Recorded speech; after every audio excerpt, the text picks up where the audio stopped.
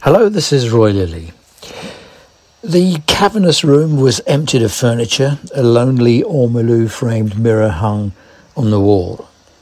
Two huge LED box studio lights blazed down. One look told you an interrogation was about to take place. Where's the bucket and wet towel? Waterboarding was surely on the agenda. The interrogator was the BBC's Laura Kuenssberg, her victim Dominic Cummings. As it turned out, the scene set was all wrong. This was a fireside chat. Cummings got the soft ride he was probably expecting. Back in May 2020, as the scandal broke, Kuenssberg tweeted several statements from an anonymous source close to Cummings about the nature of his Barnard Castle trip. She contradicted one of the journalists who broke the story, taking to social media with information from a source which argued the trip was not illegal. Suspicions were the anonymous source was Cummings himself, which led to allegations that Kuenssberg was defending him. It turned out to be right. Cummings later confirmed to a parliamentary committee that he, quote, set the record straight with briefings to Kuenssberg. Well, the interview reinforced what we know. Bojo is chaotic, devious, a nasty piece of work who, if he could have got away with it, would have cheerfully culled the over-80s. Kuenssberg did the crumpled mouth thing along with "that's a very serious allegation, blah, blah," and Cummings started and ended the interview exactly where he wanted to be, enigmatic. The upshot? Cummings is smart, hypocritical, smug and dangerous. Bojo is smart, underhand and out of his depth. Kuenssberg is not as smart as you might think. What have we learned? Disgruntled employees are dangerous. The Cummings affair has been a masterclass in how not to handle them. And for comms leads, rolling a cowpat in glitter only gives you sparkly dung.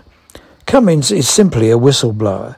The more he's denounced as devious, a liar and all the rest, the more he'll fester. One by one, he'll drip out his WhatsApp evidence.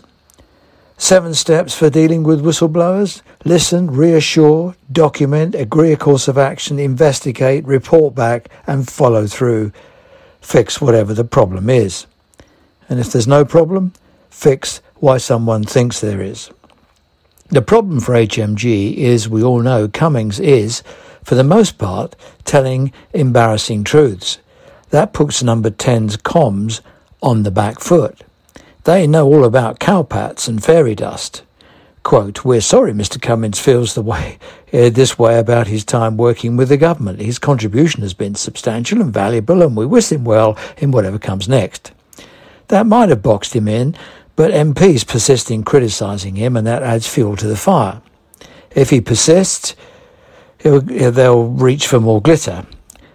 Mr. Cummings makes repeated allegations about the time he was leading an advisory role for us.